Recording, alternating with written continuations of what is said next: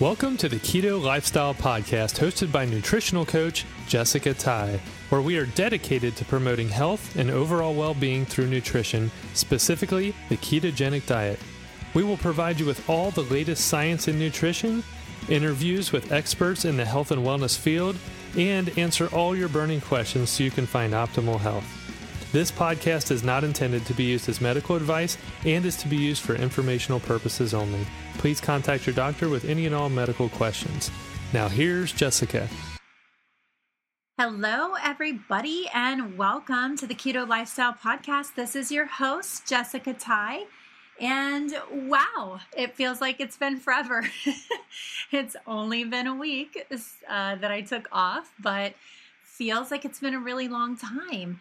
I've been really anxious to get back to podcasting with you guys and with my husband. I really miss him right now because actually he's out of town. He's in Texas at a Keller Williams real estate conference. So I'm really missing him right now, but I really had wanted to do an episode this week, episode 57, had wanted to do that one with him today and get that out there. I have some listener questions that I wanted to address and whatnot, but we were unable, unfortunately, to record prior to him heading out of town. We just had such a brief time that we had touched back down here into Cincinnati from our Utah trip. And then we just got a very few things done and kind of did a little bit of prep for the kids' school. The kids start tomorrow. I cannot even believe it. Oh my gosh. I'm sitting here recording this tonight, and it is late on Tuesday, the day that my podcast is supposed to be released. But that's another story. We'll get to that in a minute. But anyway, we had wanted to record one before he left out of town, but just life got the best of us and did not get that done. So luckily I have a couple of really great interviews that I have recorded over the last week or two and have those ready to go to share with you guys. So that's what's going to happen today, even though it was not the plan. This interview I'm going to share with you is incredible, and I just recorded with him this week, and it was wonderful, but I wasn't planning to put this one out for another week or two, and had really wanted to just go over these listener questions, but lo and behold, I had some technical difficulties with my podcast program here. Has been having some issues, so hopefully it will record this and will not delete it, and everything will be great. I will be able to get this out.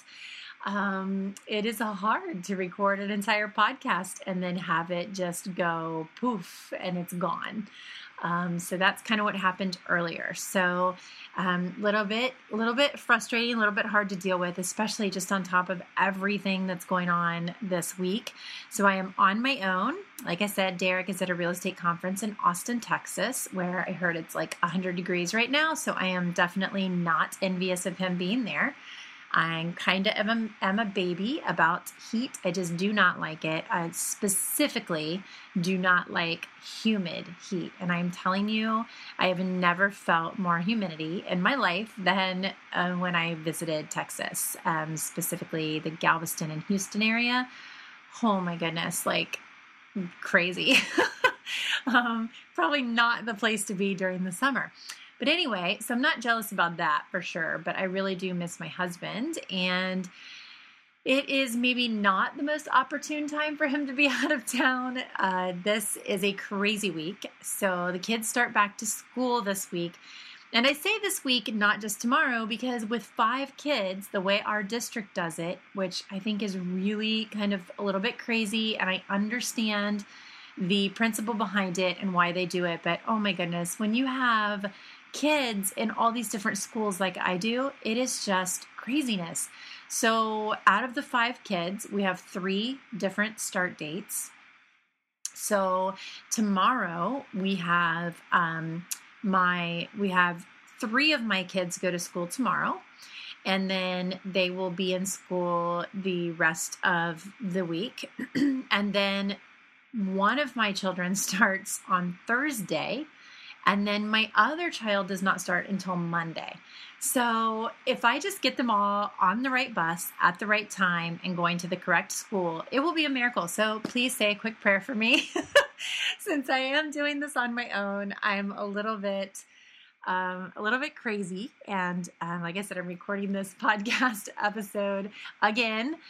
Just going to record the intro this time and give you guys this incredible interview.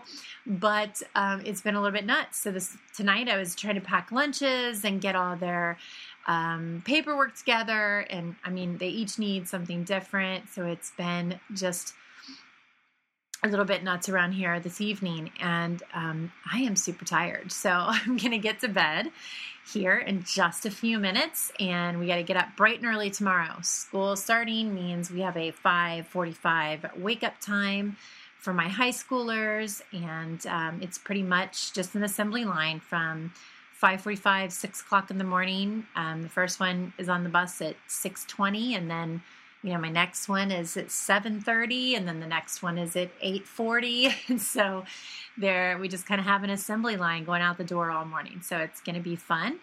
I am actually excited. I'm very excited for the kids. I know it's going to be really good for them. I'm excited to get a good schedule back, get some regularity back to our schedule. Summertime, everything goes a little bit haywire, and it's a little harder to be disciplined in the summertime. So I am looking forward to getting back to that. So, but I'm even more looking forward to my husband getting home and me having a little help wrangling these little guys. So that's really all I have going on. Of course, we've always got a million things happening around here, but in the sake of time, the interest of time this evening, since it is so late at this point, and like I said, I'm recording this for the second time tonight, just praying that it does not delete everything that I do tonight. I am going to give you this incredible interview that I did earlier this week with Dr. John Limansky. John is amazing. If any of you don't know who John is, then you are going to be very pleasantly surprised to hear from him. So he has a podcast with Jimmy Moore called oh goodness. Now, as soon as I said that, I'm like, what is that called? It's the Keto Hacking MD. That's right. I always want to, I'm like, is it the Keto MD, Keto Hacking MD, Keto Hacking Doctor? I always get that mixed up. But yes, the Keto Hacking MD. It is one of my favorite podcasts that I listen to. I really love, they do all these really awesome kind of like biohacks that are really geared, a lot of them are geared toward keto things. So stuff that we would want to know about in the keto world and things that are interesting to us. So if you're new to keto, if you're a veteran to keto, it really appeals to everybody. I really love the interaction between John and Jimmy on there. They're really great. I did have the pleasure of getting to hang out for a week with John recently on the low carb cruise this year and got to know him, did some karaoke together, did some fun evenings like that. He's a really great guy. I am privileged to call him friend, and I just really am excited to share this interview with you guys. So let me tell you a little bit about John. I want to read a bio about him before I introduce him to you. So I don't want to delay anymore on this podcast. Let's get this going and pray that it holds this time. Okay, so Dr. John Limansky is a board-certified physician in internal medicine. He has worked as a hospital medicine physician for a decade and saw firsthand the destruction caused by a modern Western diet and lifestyle. His desire to improve health and longevity for his patients and society led him to creating his own virtual practice. Dr. Limansky incorporates biohacking techniques within a ketogenic lifestyle to improve health at the cellular level. He is currently the co-host of Keto Hacking MD podcast with veteran podcaster Jimmy Moore. You can find him on social media at biohackmd or via his website, which is www.biohackmd.com. And I will link to all of this in the show notes. All right, John, well, welcome to the show. We're so happy to have you here today. Yeah, Jessica, so great to reconnect with you. Thanks for having me. tell us in your own Thanks. words, just a little bit more personal, like who you are, what you're up to, that type of thing. Sure. Yeah. I mean, as you mentioned, I'm a physician. I'm board certified in internal medicine, and my kind of backstory is, I did the traditional medical route. I did medical school, worked in a hospital setting as a hospitalist, and kind of got disenchanted with seeing the same thing happening over and over to people. And yet, knowing the benefit of keto in prevention of a lot of like Western diseases that we see in the hospital setting. Mm-hmm. And one of the kind of most I don't know how to say it, stunning kind of experiences in my life was working in a hospital setting in the South, where I would see people, in their early 20s and 30s being afflicted with really the end stage of a lot of these Western diseases. So in medical school, when we're taught like about diabetes and kidney dysfunction, heart dysfunction, heart attacks, we are taught like to start thinking about these things in people who are in their 50s, 60s, 70s. Mm-hmm. But what I saw is people in their 20s are like on dialysis, having end stage heart failure, things that really should not be happening to us as a society. And so for me, that was really kind of a life-changing moment where I said, look, as a physician, my goal is to really help people. And how am I going to be the most successful in doing that? Is it going to be continuing on as a kind of routine physician, which, there's a lot of great physicians, or is it going to be more on focusing on prevention so that we can try to, attack this from a different perspective? Mm-hmm. And so that was about 5 years ago. And from then on, I've basically been really focusing on using keto plus biohacking to change people's kind of directions so that they don't have to see, a physician in a hospital setting in the next 5 years. And it's been really rewarding. Now that's kind of a little bit different, though, Dr. Limansky, because you came at this, how you're explaining to us, you were disenchanted with kind of the allopathic medicine, and you're just like, man, I didn't think this is what I was going to be seeing. And then you kind of decide that you really want to focus on prevention of this, but it kind of makes me ask the question, like, what's so different about you that, and I, knowing you, having spent some time with you on a personal level, I think I probably know the answer to this question, but what was so different about you that made you look at this from a preventative standpoint and kind of bucking the trend, so to speak, where you're like, I'm not going to fall in line and just, prescribe pills and schedule surgeries. What made you different? What made you look at this differently? I think a lot of kind of personal experiences. So for me, when I was in medical school, I was really healthy in my early 20s, exercising like a crazy person, really skinny with, kind of your ideal, like typical, what your body should be like. And the scary part, though, was that from a lab perspective, I was actually pre-diabetic and insulin resistant. So, and at the time, I was actually really just trying to practice what the guidelines were, mostly vegetables, very little protein, no fat whatsoever. And I felt horrible all the time. And I thought, well, maybe it's just because I'm always working, I'm always studying. And that feeling, really never went away. And so at the time, there wasn't much on keto, but there was a lot on Atkins. So I started doing Atkins and felt a dramatic change in my life personally. And so from there, I really kind of started kind of expanding more on the actual research behind Atkins. And that's when I started really discovering more of the idea of ketosis, the ability to use fat as energy. Because if you think about it, really the basis of everything that we're describing in Western diseases is due to this understanding that saturated fat is the end-all be-all evil thing that we are all afraid of. If you take that idea out of the equation, then all of a sudden you're kind of liberated in the sense that you can start consuming fat and getting the benefits of fat. And miraculously, we start seeing lab results getting dramatically better.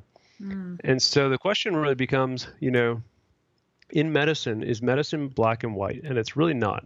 People think that like we know everything. And unfortunately, we don't. Medicine is a continually evolving kind of aspect of society. If we were practicing medicine like we were 1,000 years ago, we would be basically bloodletting everybody, putting leeches on people. So we have to, as physicians, I think, continuously look at the research and change, be open-minded enough to be able to change how we view things if, the data is showing us something that is really not correlating with what we're seeing in society. Mm-hmm. So I think, anything that's personal becomes very, very motivating, and it really kind of drives me. Mm-hmm. And so what I would see in the hospital setting, a lot of people started asking me about, hey, you are obviously very different. You look like you have a lot of energy. You're skinnier. You have muscle. What are you doing that's different than what we are doing? And so it was kind of an organic process where people started asking me, for advice. And I honestly wasn't thinking about making a career change. I was, happy as far as being a routine physician. But I think once I started working with people and seeing the life transforming ability of just simple dietary stuff, that to me was, that was really the game changer. Because and I'm not talking about 70, 80-year-olds. I'm talking about people in their 30s. I mean, friends really initially who in their 30s and early 40s are already on 3 or 4 medications that, blood pressure medication, cholesterol medication, something because they have sexual dysfunction, things that, in your 30s and 40s, you should never even think about. And so being able to get people off these medications, seeing the life transformation of them was all it really took for me to kind of continue in this direction. Mm-hmm. Well, and that's, so you bring a couple of really good points there. First, I have to say, it is called practicing medicine, right? So you do practice medicine, and there really isn't, like you said, there's not end all be all answers to anything. Where you're learning constantly, and you should be willing to look at the data, see how that is translating into your patient population, I would think, and then be willing to make changes or see when something is having this amazing impact, like in this instance, keto, and say, wow, there must be something to this, because this is not just affecting me, it's everybody that I'm working with it's affecting. Yeah, and what's really cool, I mean, nowadays, I think, when you're in the realm of keto, you look around and you see everybody around you is doing keto, and you expect that this really translates to society as a whole. But the reality is we're talking about maybe 4% of the population. So we have a long ways to go in terms of educating people on the benefits of ketosis and just the science behind it, but also the actual practice of it. And so I think the great part of what I'm seeing right now is really kind of a boom in terms of people who are coming to it from personal experiences, taking that experience and then sharing it with their friends. More physicians are starting to realize the power of being in ketosis, not just for weight loss, but for really health reversal of a lot of these Western diseases, and then prevention of things down the road like dementia, cancer, and being on dialysis, things like that. So I think we're really in a great place to be able to leverage the amount of information that we have with kind of modern technology to hopefully make a dramatic change for society, because we have to. If we don't, because I come from a different perspective where I see the worst case scenario of what happens to people when they don't, take care of their health. It's really scary. So I'm excited to see, hopefully we can make a dramatic change in people's lives. Yeah, and that definitely brings me to the next thing I want to talk about, which is specifically, I don't think there's anyone better to talk about this particular subject with than you, and that is, you brought up, a lot of people will go to keto for weight loss. That is, kind of, I think, what's making this very buzzworthy thing right now. Of course, the latest, greatest diet is what people like to talk about, but Right. Keto is so much more than that. And you definitely see that side of things, the health implications and the reversal of diseases. So can you talk to us a little bit about that, and kind of, maybe if you have any specific case studies you can think of or patients that you've worked with, or, just kind of what you see on, from a clinician's point of view. Sure. Yeah. And, I'm not trying to discount the benefits of weight loss. I think as a society, we are obviously fixated on external appearance, which is great. But I think my point in trying to say that we are focusing more kind of on the health perspective is that weight gain is really a symptom of dysfunctional metabolism. And what I mean by that is, we used to think that because you're obese, you have risk factors for all these other diseases like diabetes, hypertension, stuff like that. But the reality is that obesity is really kind of a symptom of this underlying dysfunction of metabolism. And so why is keto so much more powerful than all these other kind of fad diets? Well, pretty simple. I can get you to lose weight very easily. I can get anybody to lose weight very easily. I can just basically prescribe you 400 calorie and some amphetamine pills and you will lose weight. But the question is, is that sustainable? And I really don't see anything out there that's sustainable to the point where keto is, because what are you doing? Well, you're basically trying to suppress a lot of the things that are driving dysfunctional metabolism and obesity. So suppressing insulin, which is obviously the major driver of whether or not you gain weight. So I always tell people, think of insulin, as a switch on and off. When it's on, you're going to basically gain weight. When it's off, you're going to lose weight. And so obviously that's very simplistic and it's much more complicated than that. But when you go into ketosis, you're basically suppressing insulin, so the switch is off. And so you're basically allowing your body to start using its own fat stores to use as energy.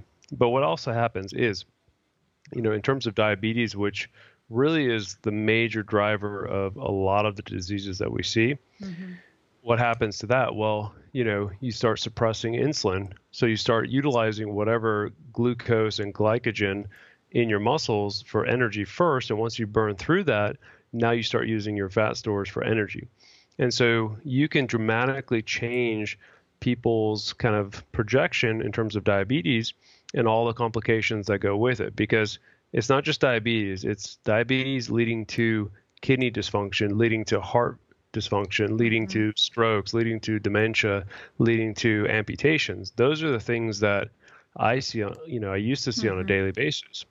And so if you can really kind of suppress insulin by going into ketosis, what happens? Well, all those things get better. You get people off of medications that they really don't need. You get people off of insulin, which they don't need to take. And so that's, to me, I think, dramatically more important than weight loss. I think weight loss is great as a side effect. And, obviously people feel better, but, really, I think what I see kind of from a clinician standpoint is all those other markers getting dramatically better. And so it's kind of a self-fulfilling prophecy where people notice how much better they feel. And so they want to continue in the state of ketosis to really kind of benefit from it.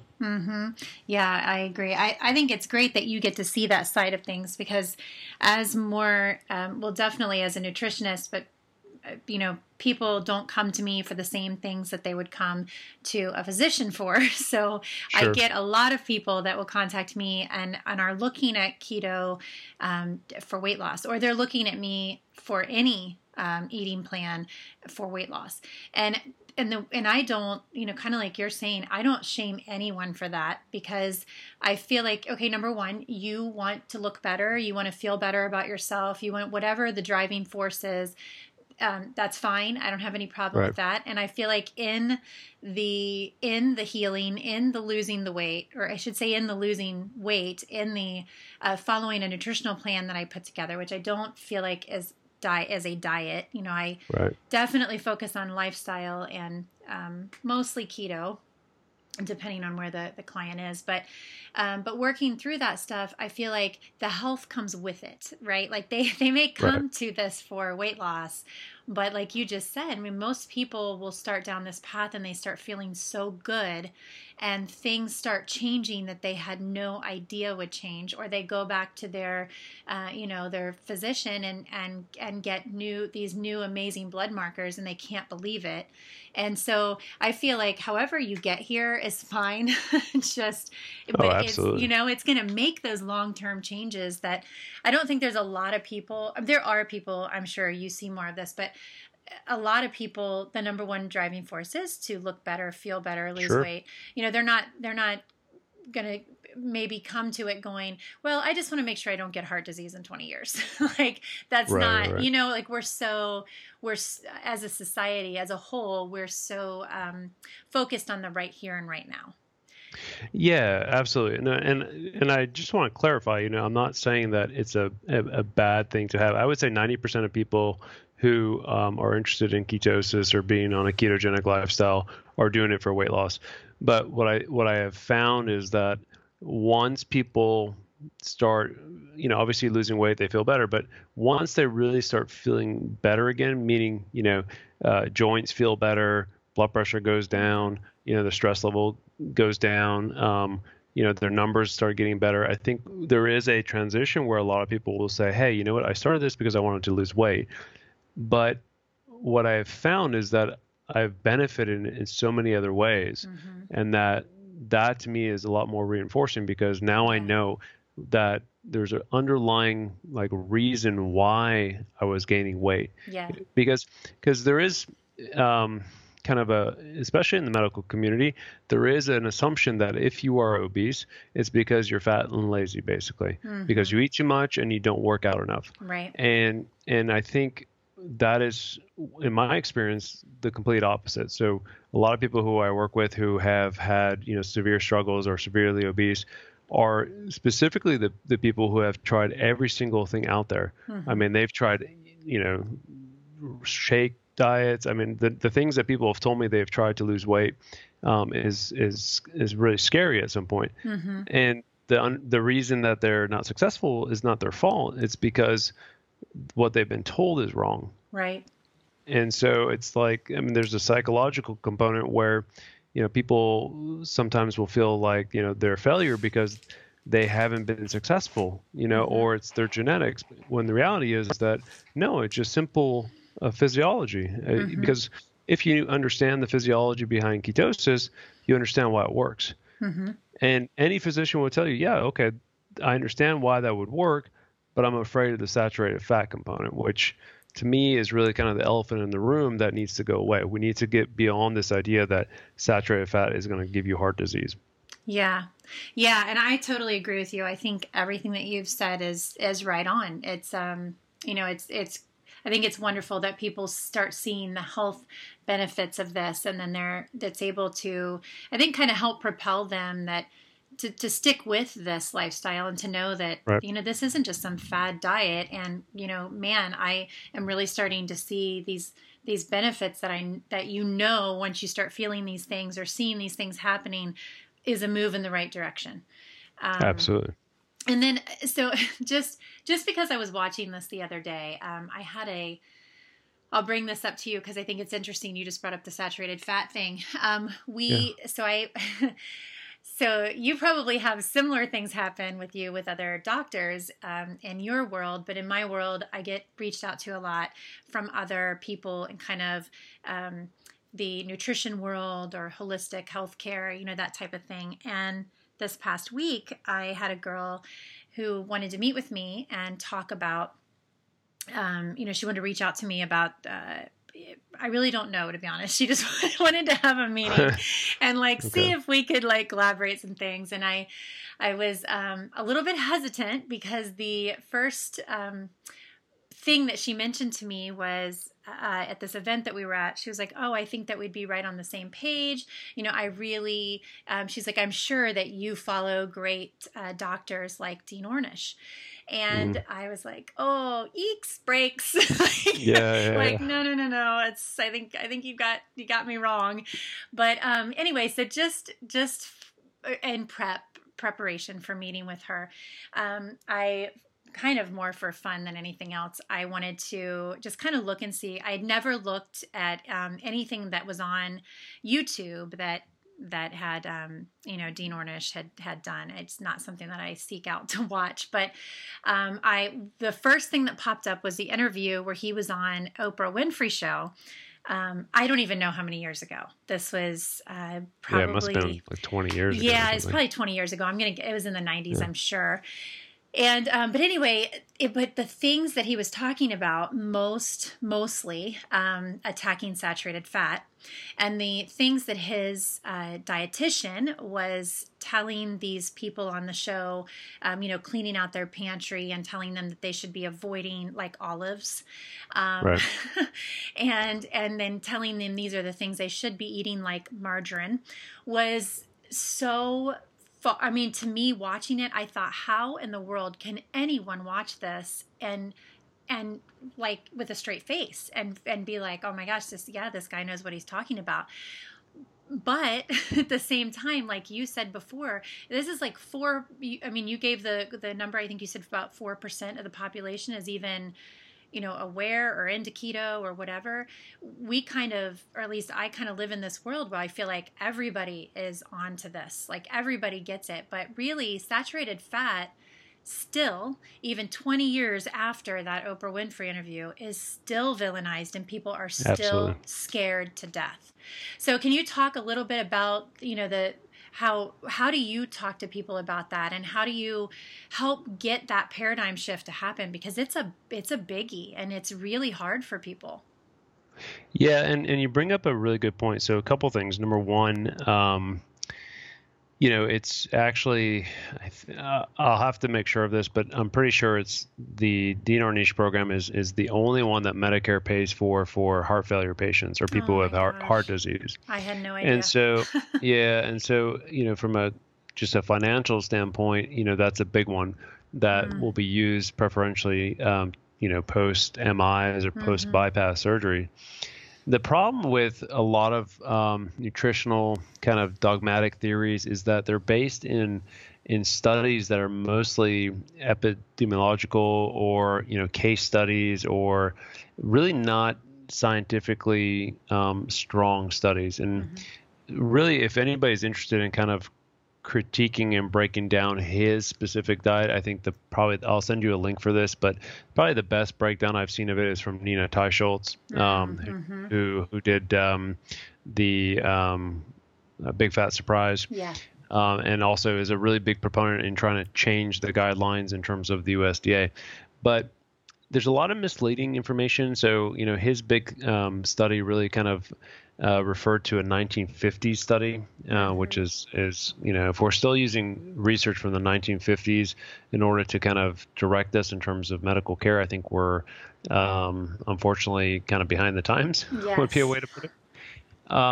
And so if you actually look at his program, I mean, there's a lot of other things that he uses and recommends that people do. So it's a very hard program to follow, number one. But beyond just taking away the saturated fat, he recommends that people stop smoking, which is obviously a good one. He recommends that people exercise, which is a good one.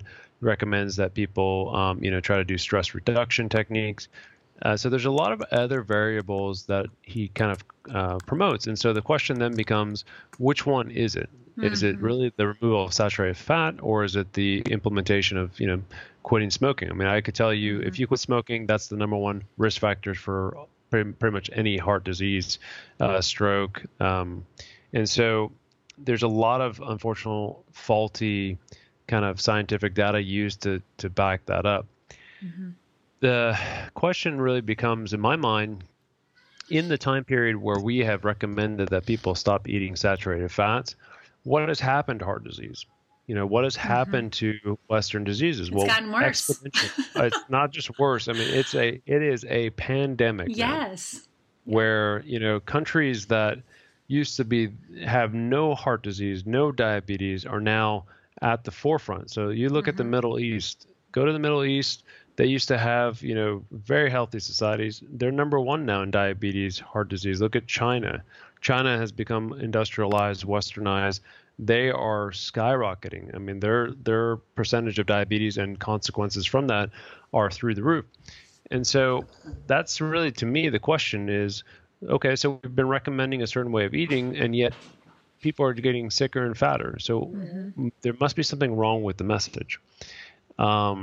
But yeah, it's still a very, very difficult subject, especially the idea of fat. I think it's going to take another 20, 30 years before it becomes mainstream, where it's acceptable that, saturated fat is not killing you. Yeah. So you are, one of the other great things about you is you, like you said in the beginning of this, you are a biohacker, and which I think is really awesome that you can be as educated as you are as a physician, as a doctor, and still, and not still, I shouldn't say still, but in addition to that, you are willing to use yourself as a guinea pig and put yourself out there. Like, I feel like you wouldn't ask anyone to do something you have not tried yourself. Correct. And I love that. I think that's really great. So what got you, I mean, what made you like that? Why is that so interesting to you? Is there anything driving that, or are you just always been that curious?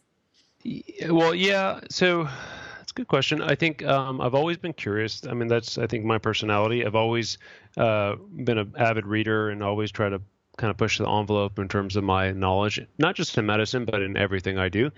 The second thing is, as a physician, we take an oath to basically do no harm to our patients. So as you mentioned, anything that I would recommend to people, I feel I have a kind of I have to basically try it on myself, and there has to be research to support what I'm saying, because you'll notice kind of in the biohacking world that now it's become a little bit more in vogue. And so there's a lot of people doing kind of crazy things that maybe there's not the research to support it. So when I talk about biohacking, I'm talking about, more lifestyle changes that people can do to really augment being keto or eating real food. So if you're, let's say, eating a Western diet and you're doing every biohack out there, it's really not going to do much for you. Right. But if you're in ketosis, or, not everybody has to be in strict ketosis all the time, but let's say you're just eating really good, healthy food, there's a lot of other factors in your life that are going to actually influence whether or not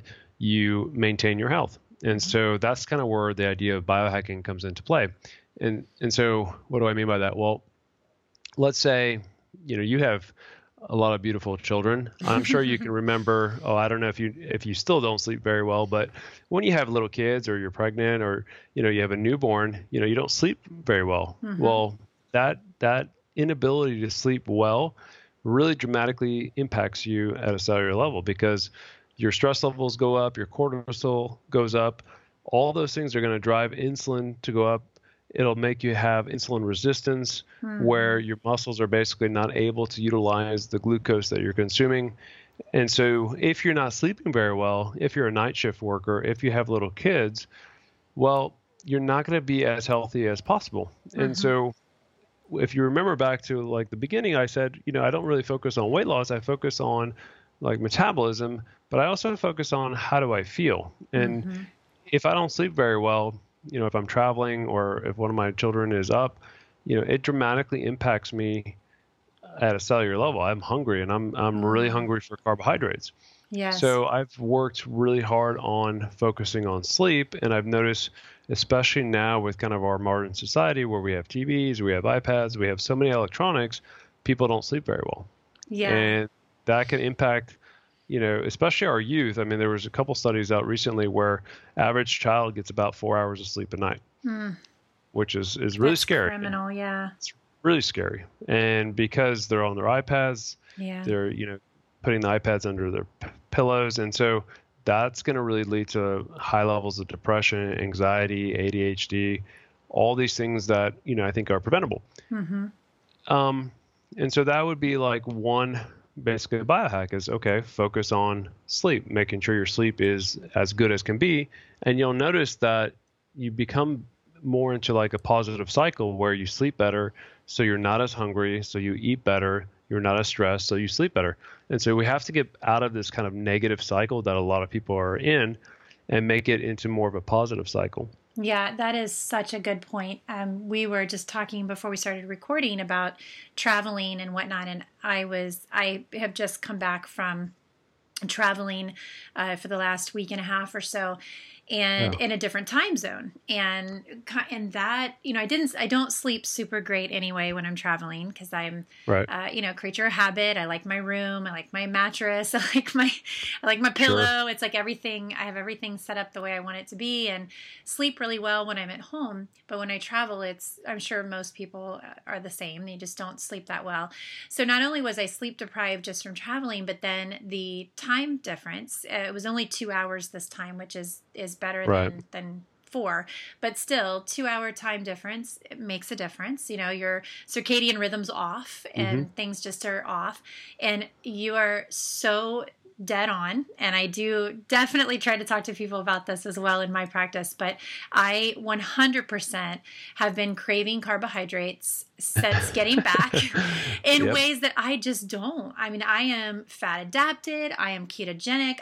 That's how I roll. I'll go an entire day until dinner time and literally not remember that I didn't eat.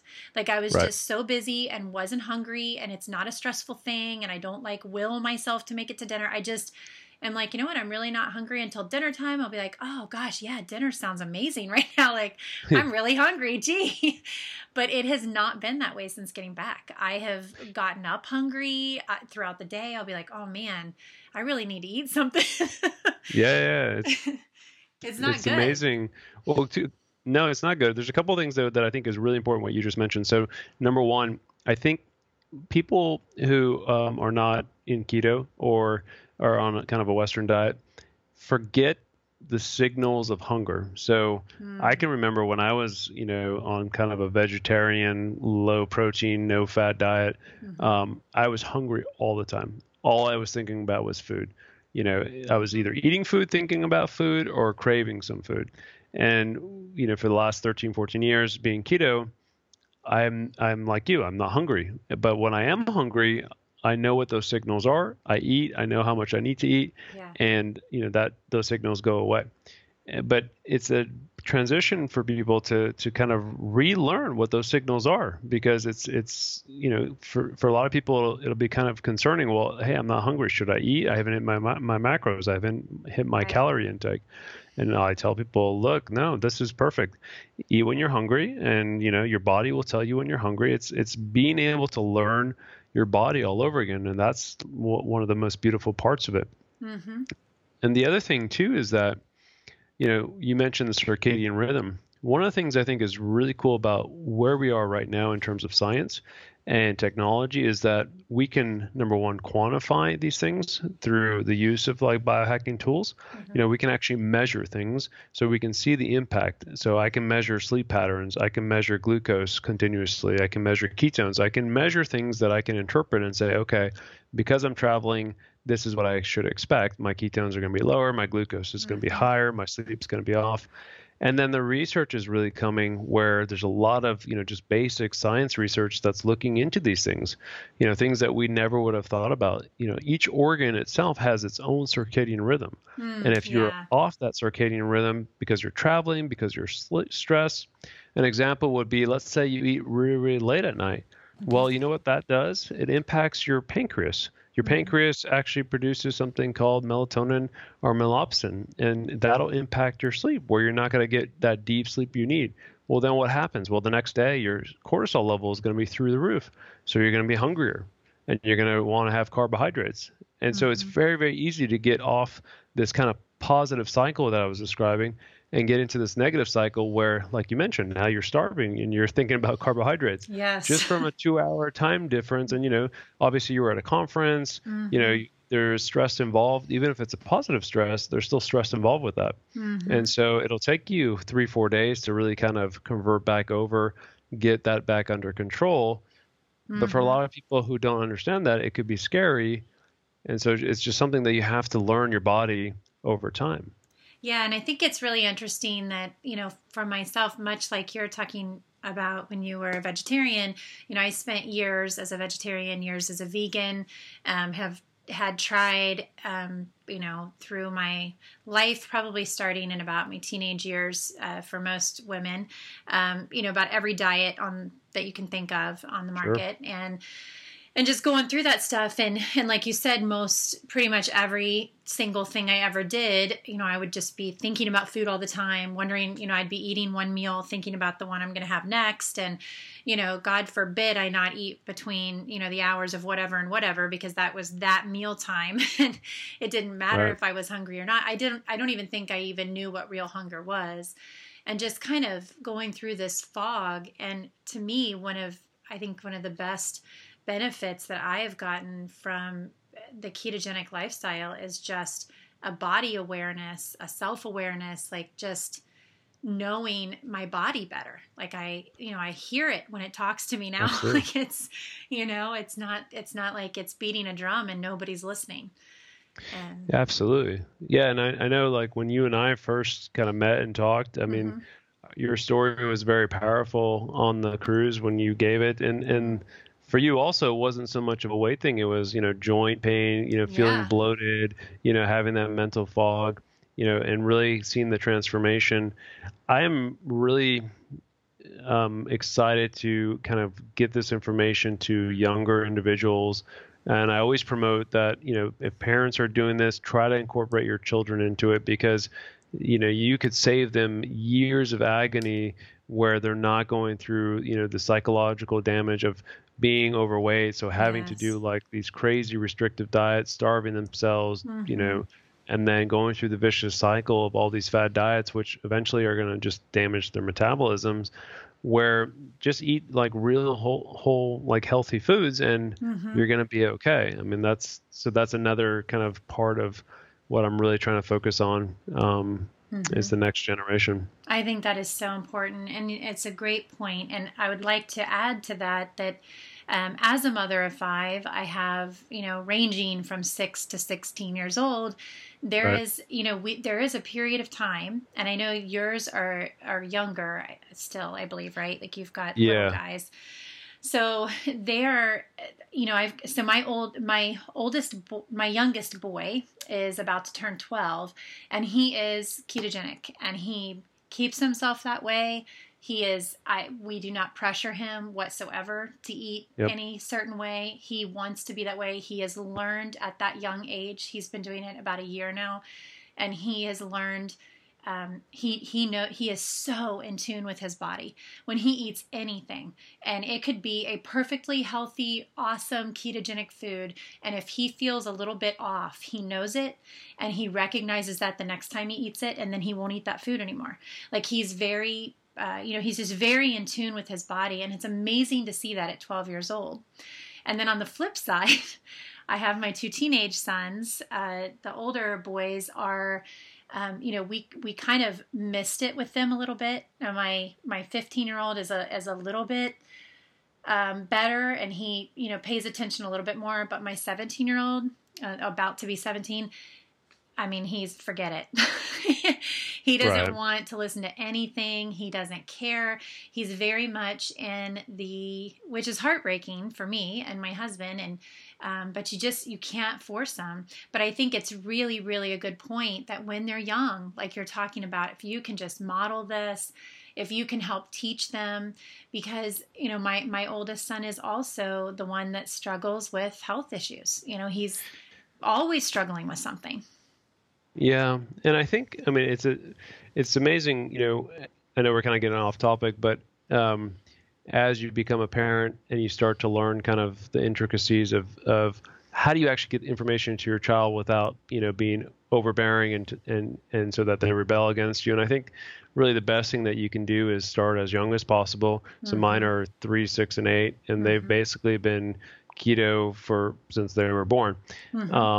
But within that, there's wiggle room. I mean, we're not like 100%, you can never have any sugar, because then they're going to rebel. Of course. But it's really like educating them and modeling, as you mentioned, because if I could tell them all day long, you need to eat keto, and meanwhile I'm sneaking stuff on the side, they're not going to believe anything I say. Right. So we really try to model it. We really try to like educate them. We don't try to force anything on them.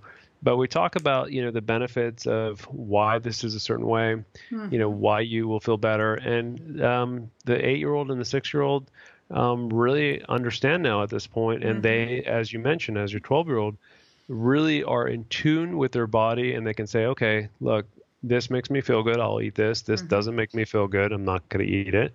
And without us having to pressure them and say, you really need to eat 100% ketogenic. I mean, that I think is not sustainable either for them. Yeah, I agree. And I just think it's just awesome to watch that happen with your child, like to watch them have that type of self-awareness. And on the flip side, it's really not awesome to watch my older son. My heart breaks for him in so many ways. I mean, he's at the age right now where my husband and myself are probably the two stupidest people on the planet. I think pretty much anything I say, he would just do exactly the opposite. So I definitely don't try to push him at all. But I do hope that, he's watching now, right? And the seeds they've been planted. And hopefully at some point, when he's done with his teenage years and when he doesn't know everything anymore, maybe he'll, start to implement some of those things. But yeah, for sure, I think getting, just kind of helping them to understand that stuff early on has so much benefit. Because like you said, this is, most of us have arrived at this lifestyle after, a lifetime of the ups and downs associated with not living this lifestyle.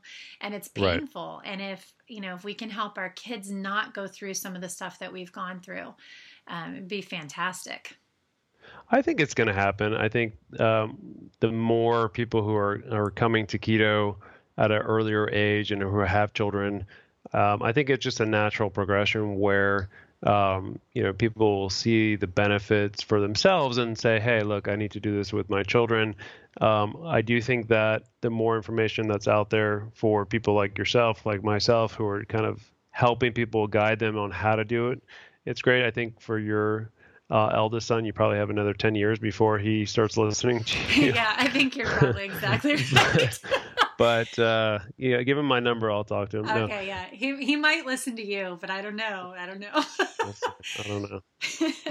But I think it's just getting the information out there in as many avenues as possible, which is what I'm really excited about, because I see really exploding out there in terms of conferences, more people who are having life transformation stories, and then really taking that and running with it and saying, look, I need to educate people because, as I mentioned before, it's about 4%. So we have a long ways to go. Yeah, we do. But I agree. I know this is my driving force behind doing like this podcast, for instance, is 100% so that I can just hopefully get the message out there to people who are hungry, pun intended, for some answers. They know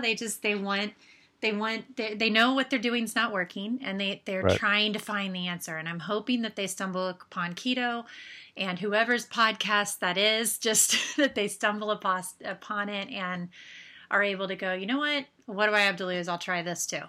And hopefully it's the one that sticks, Well, you're doing a great job, so keep doing it. Well, I appreciate that. And it's having awesome guests like you that helps get that message out there.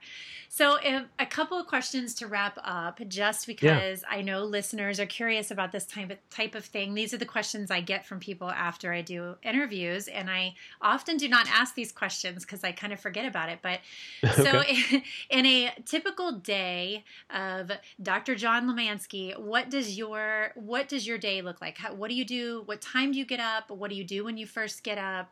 What's your eating pattern look like throughout the day? Can you just give us a quick rundown of your day? Sure. So I'll just say the caveat that I'm pretty hardcore. So I don't expect everybody to do what I do on day one. But so I am up usually around 5 a.m. And first thing I do is I do about 5 minutes of meditation, which for me is probably the most difficult thing I can do. But I've noticed that it helps me kind of start the day off right, lower my cortisol, my stress levels. It allows me just to kind of reflect. After that, I should say that I usually will finish the night before around 5 o'clock with my dinner. So I'm fasted. And so after my meditation, I'll go outside and with my feet on the ground, try to get some connection with the earth, get some sunlight if it's, that time of the day. If not, I use something called a photobiomodulation machine, which basically allows you to have artificial light to basically start the circadian rhythm that you talked about. Mm-hmm. So you get light into your eyes. It activates something called the SCN, which allows your body to be in its normal circadian rhythm. After that, I'll go do a fasted workout, which usually entails about 30 minutes of, really hardcore lifting. For me, which I'm almost 40, so it's not that hardcore.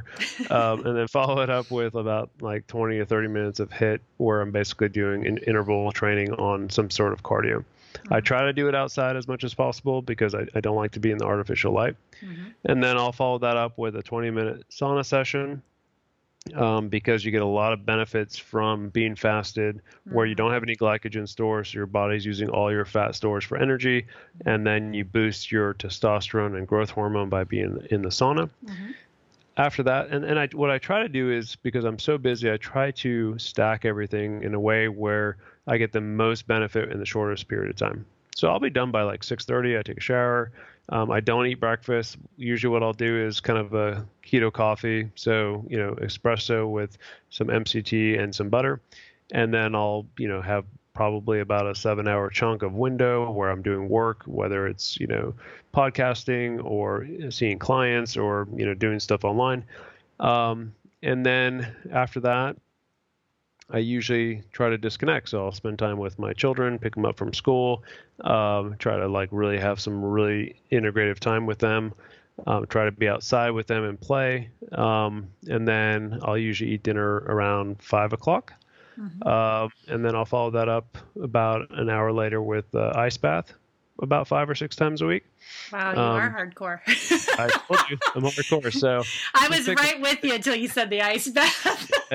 So it's something that's taken me about 10 years to get to the point where it's like something I actually relish. But wow, the benefit of the ice bath is really you're going to do a lot of things in terms of dropping your core temperature, so your sleep will be better. You also start activating brown adipose tissue, so you burn more energy throughout the night. You make new mitochondria, which are basically the battery cells of your body, so you're burning more efficient energy. And then I'll spend about 10 to 20 minutes at night doing some writing in a journal about what I'm grateful for. And I usually do that with my children and my wife so that we kind of reflect on the day and say what we're grateful for, which are just simple things that, if you look at the research, it'll show that if you're just mindful about things that you're grateful for, it'll actually reduce your cortisol level. It'll actually reduce certain kind of cellular processes where you're actually going to be making better mitochondria. And so there's a lot of things that I think historically, monks, yoga, people really intuitively knew were beneficial for their health. They didn't know why. And now with science and tracking devices, we can actually see what the benefits are from a physiological standpoint. And then I usually go to bed, 9:30, 10. I'm getting old, so I'm that old guy. Hey, watch it, buddy. I'm older than you. Yeah, I don't have to go to bed as early as I do, but I just, so it's really like a balance, and that's probably 5 or 6 days out of the week, usually 5, and then 2 of the days I'm a little bit more lax. But I found that for me, it's really what works the best in terms of being as efficient and present as possible, and to allow me to feel good. Obviously, it's not for everybody, but it's something I think to strive for and see little things maybe will allow people to break through a plateau, or if they feel like they're not getting absolute benefit from being keto, sometimes adding something simple as like a little stress reduction will help tremendously. Yeah. So real quick, I've got a question about, maybe you know the answer to this, maybe you don't. But so I very much enjoy doing cryotherapy. Now I cannot do the ice baths. That's a whole different level. I mean, that's intense. But cryotherapy, I mean, it's intense in its own way. I think it's different because you're not actually in the ice cold water, which is the issue I have. I try to do it in the shower and I just can't. It's like I cannot physically force my body to stay in the cold water. But I do really love cryotherapy, like where I miss it when I'm not doing it for a while, and I really can't wait to get back. Do you think that you get the same benefits or similar benefits from doing like cryotherapy sessions as you would from doing ice baths? Yeah, the cool thing about cryo is that you can reproduce it to the point where you can get the research. And so a lot of the research that looks at the benefit of cold thermogenesis really is using cryo as the experimentation. Mm-hmm. So yeah, I do think you can get a lot of benefits and pretty much the same benefits from doing cryo versus doing ice bath. My take on cryo is that not everybody can afford it. Mm-hmm. So that's an issue for a lot of people. Mm-hmm. And number two, I travel a lot. And so when I travel, for me, it's hard to find a place to do cryo. Mm-hmm. Whereas there's, the hotel always has an ice machine that I can steal all the ice I need, which I tend to do. And so one trick that you might want to try if in the future you want to do ice bath is, so number one, the cold shower is actually probably the hardest thing to do. I never do that because Really? Okay. to me, it's extremely painful. Now, Derek, Derek, my husband. I know. So he does that. He does it every he's day. Hardcore. And he is Yeah. hardcore. I didn't realize. Now I'm going to have to give him There more you credit go. for that. Tell him Dr. Jones said he's hardcore. I will. And so one trick that I usually will tell people is that you could fill a tub or whatever you're going to use for the ice bath with, regular cold water, get in, and then put the ice into the tub. Okay. And it's a much easier process. You don't get that shock effect like you would if you just jump into an ice lake or an ice bath. And it's kind of like boiling a frog basically. If you put them in and you turn it on slowly, nothing happens. If you throw them in, they're going to like jump out. Right. Same thing with humans. I mean, you're going to be much easier doing it that way. So it might be something for people who say I'd love to do cryo but I can't afford it. Well, ice bath, doing it that way might be, a good alternative. Well, that's a great tip because, obviously, cryo, it is expensive. And that's my biggest hope. That's why I go any periods without doing it because I really do love it. And then I'll be like, I really shouldn't, be spending this on this. So then I stop doing it for a while and then I'm like, I got to get back to it. I love it so much. And it's just, so I will try the cold water like that and see if I can do it that way. Cause I was just convinced I just was too big of a weenie because I couldn't do the showers. I just thought, gosh, I'll never be able to do this. I think you'll find, I'll be interested to see your experience, but I think you'll find it easier than doing the cold showers. Okay, that's pretty awesome. And if I could do that here at home, I do have an infrared sauna, and I've often thought it would be really great to be able to do the hot cold therapy. But, by the time I get out of the cryo session and then like race home and try to get in the sauna, it's kind of lost its effect. Yeah, if you do that at night, try a sauna 20 minutes, do an ice bath for 5 minutes, and you'll probably find you'll have the best sleep of your night. Yeah, I'm going to try that. Because like you, I do my sauna in the morning, and I do very similar. I do not get up at 5 in the morning. That is a little hardcore for me. But I do get up. Well, when school's in, because my teenagers do get up pretty early. I'm usually up closer to 5:45 or so. But generally speaking, I get up about 6:30. But I'll do the same. I'll do a HIIT session, or I'll do some kettlebell. I have like a Tabata kettlebell session that I made up. So I'll do something like that, and then I'll get in the sauna after I'm done with those for like 20 minutes, 30 minutes. Nice. And I love that. It is. That's like my very favorite mornings are when I can start them that way. And, but yeah, switching that up and doing the nighttime thing, I think that might be something fun to try. Yeah, it's a good biohack to try on yourself. And I'm not a biohacker by nature, but maybe you're turning me into one. We all are. We all can be, Yeah, that'll be fun to try. All right. Well, I want to be respectful of your time and let you go. I know I had a little bit of issues here with my recording on my end before we got started. So I want to give you an opportunity to tell everybody where can they find out more information about you. Are you accepting clients right now? Kind of how's all that look for you right now? Yeah. So probably the best way, I'm online social media. My personal one is John Limansky MD, which I think you could probably write it out since it's probably hard to spell. But, and then a lot of the things that you and I kind of talked about, I have on a site called Biohack MD. And so a lot of videos, articles and courses if people are interested, to go a little bit deeper. I'm personally not accepting new clients right now. But, down the road, I might open up again. Um, I tend to find that I spend a lot of time with clients, and so I really kind of limit how many I can do at a time. Sure. But a lot of the information is available on the site, and I'm always open to answer questions that I can. I'm kind of limited as far as a physician. I can't answer too many personal medical questions online, but I'm always happy to try to answer what I can.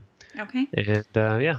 And Do you have more Yeah. than one podcast that I know of?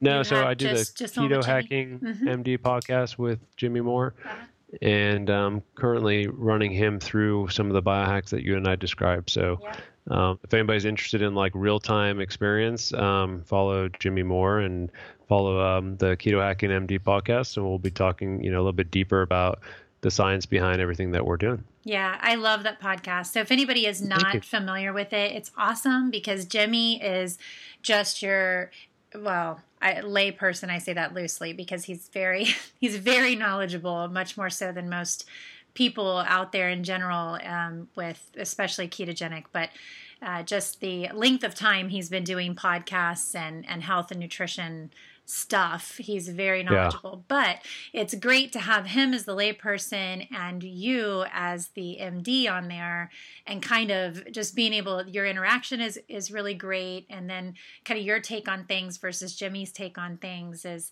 just very educational, and it's really good. You guys give like two sides of the coin, which I love. Well, thank you. I appreciate that. Yeah. All right. Well, thank you so much for being on the show today, Dr. John. It's been just amazing, and I've learned some stuff, which is awesome. I can't wait to try.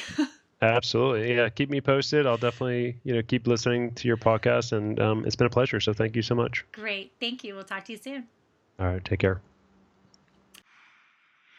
All right, guys. Well, that completes my interview with Dr. John Limansky. Man, I learned so much talking to him, and he got me thinking about so many things. I don't think I'm going to try that ice bath tonight, though.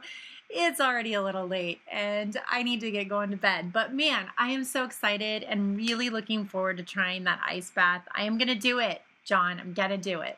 So I'm looking forward to doing that. I'll let you guys know how it goes.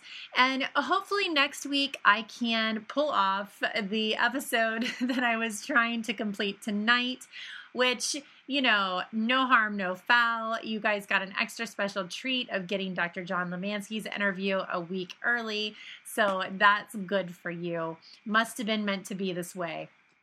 I'm sure there is somebody out there that needed to hear this specific interview this week. And so that is fine. So I'm okay. I'm going to roll with that. And next week, if everything goes as planned, I hopefully will do some listener questions. I have a few in the queue. If you have a question that you would like me to answer, to address on the Keto Lifestyle Podcast, please do not hesitate to send me a message. You can send the messages to me via email. It's jessica@jessicatai.com. And I am happy to get back to you on those or address anything you have on the podcast. And if you guys want to follow me on social media, I do have Instagram. I am at thatketoblonde. And on Facebook, it is facebook.com/Jessica Tai Nutrition. You can follow me there as well. And hey, awesome news. I do have some spots that are opening up for some one-on-one coaching. So I'm really excited to be able to offer that back up. I do believe that I reached out to everyone that was on my waiting list. So if I missed you, if you have been waiting and you're like, wait a minute, I didn't hear anything, then I do apologize. If I missed you, please reach back out to me.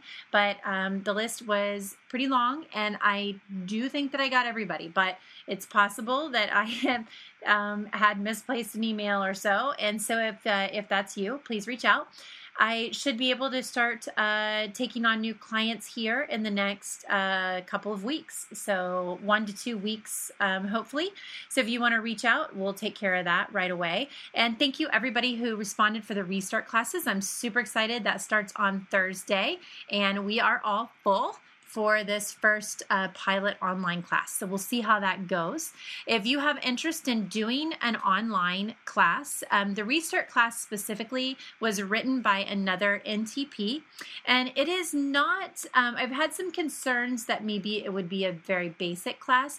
It is somewhat, but if you're a real researcher and you really do a lot of researching on your own, and if you can name all the micro and macronutrients and you know what they do in your body and those types of things, then it might be basic for you.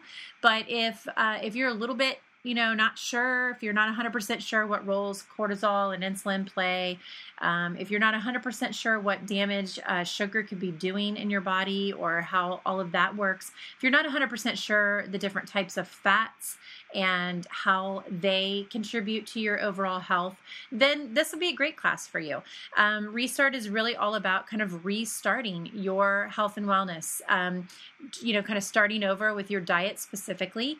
We do talk about other elements of your lifestyle, and we do walk you through a 3-week sugar detox, which is really awesome. A lot of people find this super helpful because you do it in a group setting, and it's sometimes you really need that group interaction and you need other people pulling for you. You need the accountability. So if that sounds like something that you'd be interested in, shoot me an email and let me know what times or days would be good for you. So, if you're a person that's like, hey, I would love to do this class. I want to do it online, but I really need to do it in the evening. That's great. Send me an email. Let me know that. So I will put together the next online class based on the feedback I get from you guys and the times and things like that. So we'll kind of see how this first one goes, and then that'll give me a little bit to go on for the next one. I also do these classes in person. So if you are local and would like to join a Restart class in person, we do it for 5 weeks. We meet for an hour and a half, one time a week. Then reach out to me and let me know. There are numerous different places I can do it. I can do it at my office, which is located in Loveland, Ohio. I have done it at people's homes before. They have like a small group or a group of ladies, a book club, stuff like that they want to do. So just different options. I've done it at clubhouses and neighborhoods. I've done it at local libraries. So we can really reach out to me. We can do this, these types of classes anywhere. So right now for the Restart, reach out, let me know what you want to see, and we'll see about doing that. Okay, I think that is all I have for you guys this week. So thanks so much for tuning in, and I'm glad to be back and talking to you guys. I really did miss you last week while I was on vacation. So thanks for being patient and tuning in this week. And I look forward to talking to you guys again next week. And for all of you parents with kiddos going back to school this week and next, I wish you the very best. Celebrate, have a good time, enjoy the fact that the kids are back in school. It's always wonderful when the school year comes to an end. I'm always so excited to spend time with the kids and have a little bit more relaxed time. But by the end of summer break, I'm usually like, oh my goodness, sayonara, get out the door. Don't let it hit you on your way out. I'm excited to see him go. And I will be celebrating with my girlfriends at an incredible brunch on Thursday morning as we celebrate the kids heading back to school. So don't feel guilty out there, mamas and papas. This is hard work we do. So enjoy it though. All right, guys, I'll catch you next week. See ya. Bye-bye. Thank you for listening to this episode of the Keto Lifestyle Podcast. We hope that you enjoyed what we shared with you today and are looking forward